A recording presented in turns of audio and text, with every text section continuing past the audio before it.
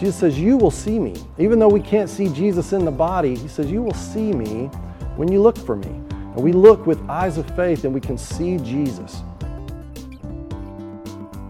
Thank you for downloading our podcast. Make sure you subscribe to get new ones every week. And don't forget to check out First United Methodist Sweetwater's website and social media. Now, here is Pastor Ryan Strebeck. When we are facing difficulties and when we are experiencing great triumph, when we are engaged in great work, both of those scenarios, one of the first things that we want is to go to our family or our close friends and say, look where I am. Whether it's a really hard spot or a really great spot or some combination of both, we want to be in that kind of work with somebody. We want to be together in joy and in sorrow. We want a common mission. When I was around 5 or 6 years old, we were visiting my grandparents at their ranch in Kansas. And I remember watching the adults, watching my grandfather and watching my dad and watching my grandma, watching everybody work together. And I was kind of left near the barn. I didn't get to go out and do whatever they were doing, so they just left me there to play, which was great. But I noticed when they got back, they were all covered in dirt and covered in grease and just looked like they had been working. And I realized, I looked at my hands and I looked at my clothes, and I had clean gloves and a clean shirt, and I wanted to identify with them. I wanted to be with them. I wanted them to know that I was working too and that I wanted to work like them. I wanted to imitate them. So the next time they went out, I went into the barn and I rolled around in the dirt floor and I wiped my hands and my face in grease and anything dirty I could find, and I dusted myself off, and I proudly, when they returned, just displayed all of that before them as if to say, hey, I see you guys working, and I'm working too. I'm with you in the work. I'm right here with you. Jesus knows this about human nature, and he knows this about us. And he knew this about his disciples because they were facing a great challenge, and they were also experiencing this exhilarating time where they were triumphing together in ministry, and they were learning how to do ministry in Jesus' name, and they were experiencing the community of Christ. And so they were faced now, though, with the prospect of Jesus going away and of doing ministry, and they knew it was going to be difficult. And so Jesus, in part of his last words with his disciples, begins to let them know that them not being alone is a number one priority for him. He begins to explain to them that he will not abandon them, that he will not leave them alone. And so the disciples know that Jesus is leaving, and he says that he's going to go away and prepare a place for them, but that still means that he's gone. And so that's what they're facing. And so Jesus, at this point in John's Gospel, in chapter 14, in the text that we're looking at today, Jesus begins to introduce his disciples to a person that they will later meet.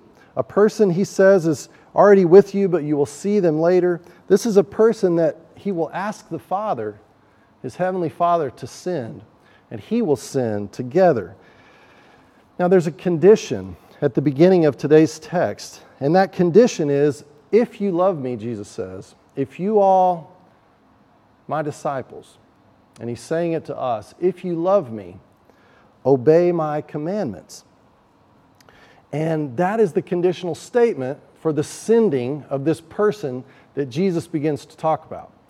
And when we think of obeying Jesus' commandment, of course there are many commandments, but the core and the heart of the commandment that Jesus would leave with his disciples, the new commandment, he said in the previous chapter, that I leave with you, is that you love one another. So if you love me, if you love God, then you should love one another. And actually obeying my commandments, Jesus says that's going to be the proof, that's the litmus test for whether you love God or not. Do we love others, and are we obeying Jesus' commandments? That's the litmus test. So think about later in the story when Jesus is restoring Peter after he's denied him and wandered away, and Jesus comes back and he begins to ask Peter, "Peter, do you love me?" And Peter replies, "Yes, Lord, I love you." And he asks him 3 times, and he says, "Okay, well, if you love me, then feed my sheep." That's another way of saying, if you love me, obey my commandments. Go into the world and do as I have done unto you. Be with people in the world like I have been with you. And so that's the condition. And so who is this person that Jesus says, I'm going to send? I'm going to ask the Father and He's going to send, and I'm not going to abandon you. Well, a couple of things we learn about this person that Jesus is going to send. And one of those things is that He will never leave you. Right? This person will never leave you. He will lead you into all truth.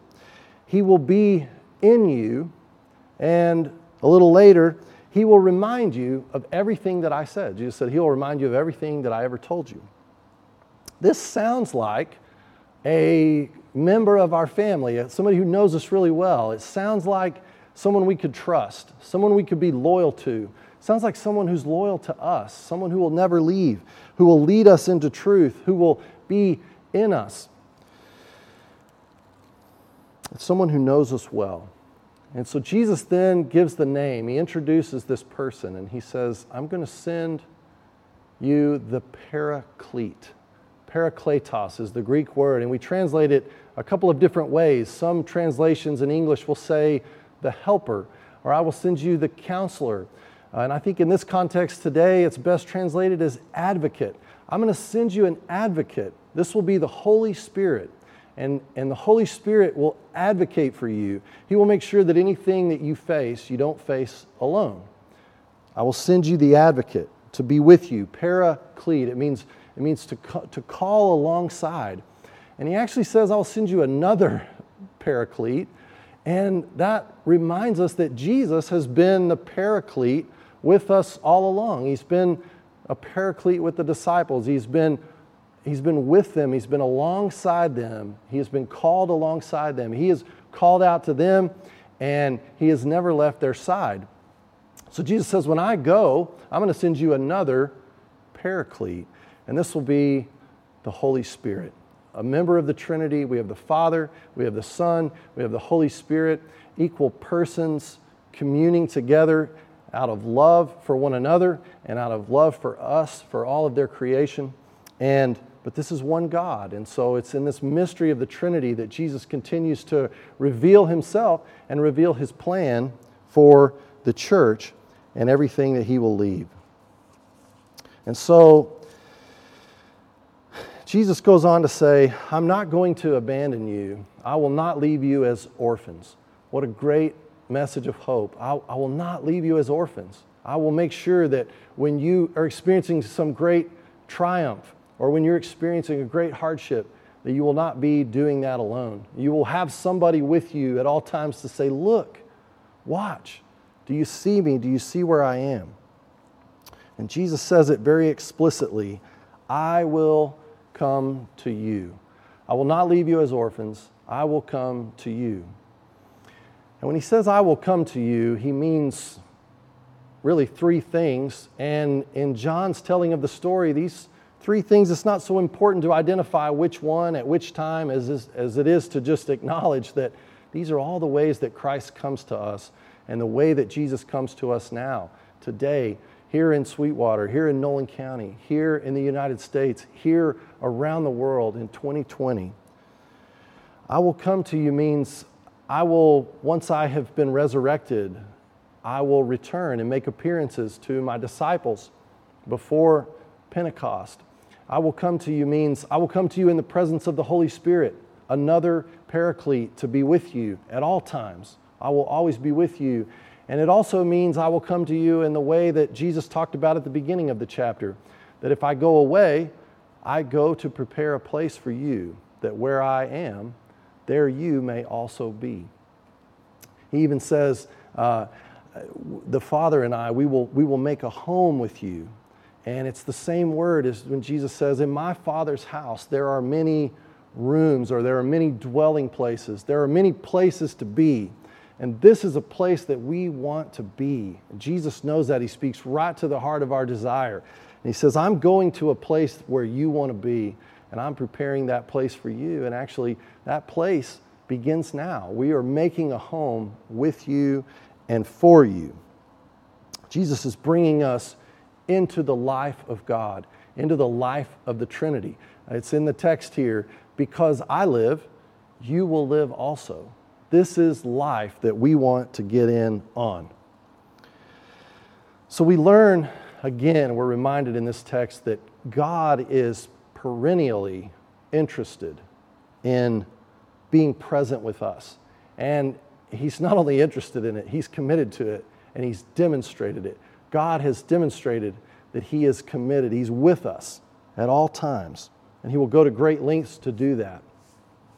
And so today, as we wrap up, and you are where you are at home or out and about, I've been asking myself these questions, and I'm going to ask us together today.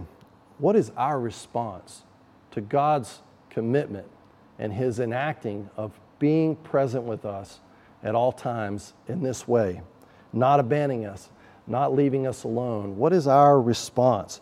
Will we welcome this work in our lives?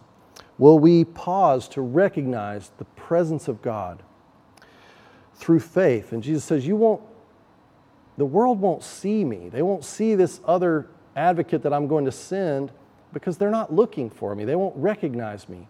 Jesus says, you will see me. Even though we can't see Jesus in the body, He says, you will see me when you look for me. And we look with eyes of faith and we can see Jesus. So will we pause to recognize the presence of God? Will we pause to recognize the deep welling up of our love for God? Even if it seems like the well is quieted, the stream is diminished, will we pause and listen and look and allow that love that is welling up inside of us? Will we allow that love to lead us into obedience? And as we do that, and if we do that, God has promised, I will be with you at all times. I will not leave you alone.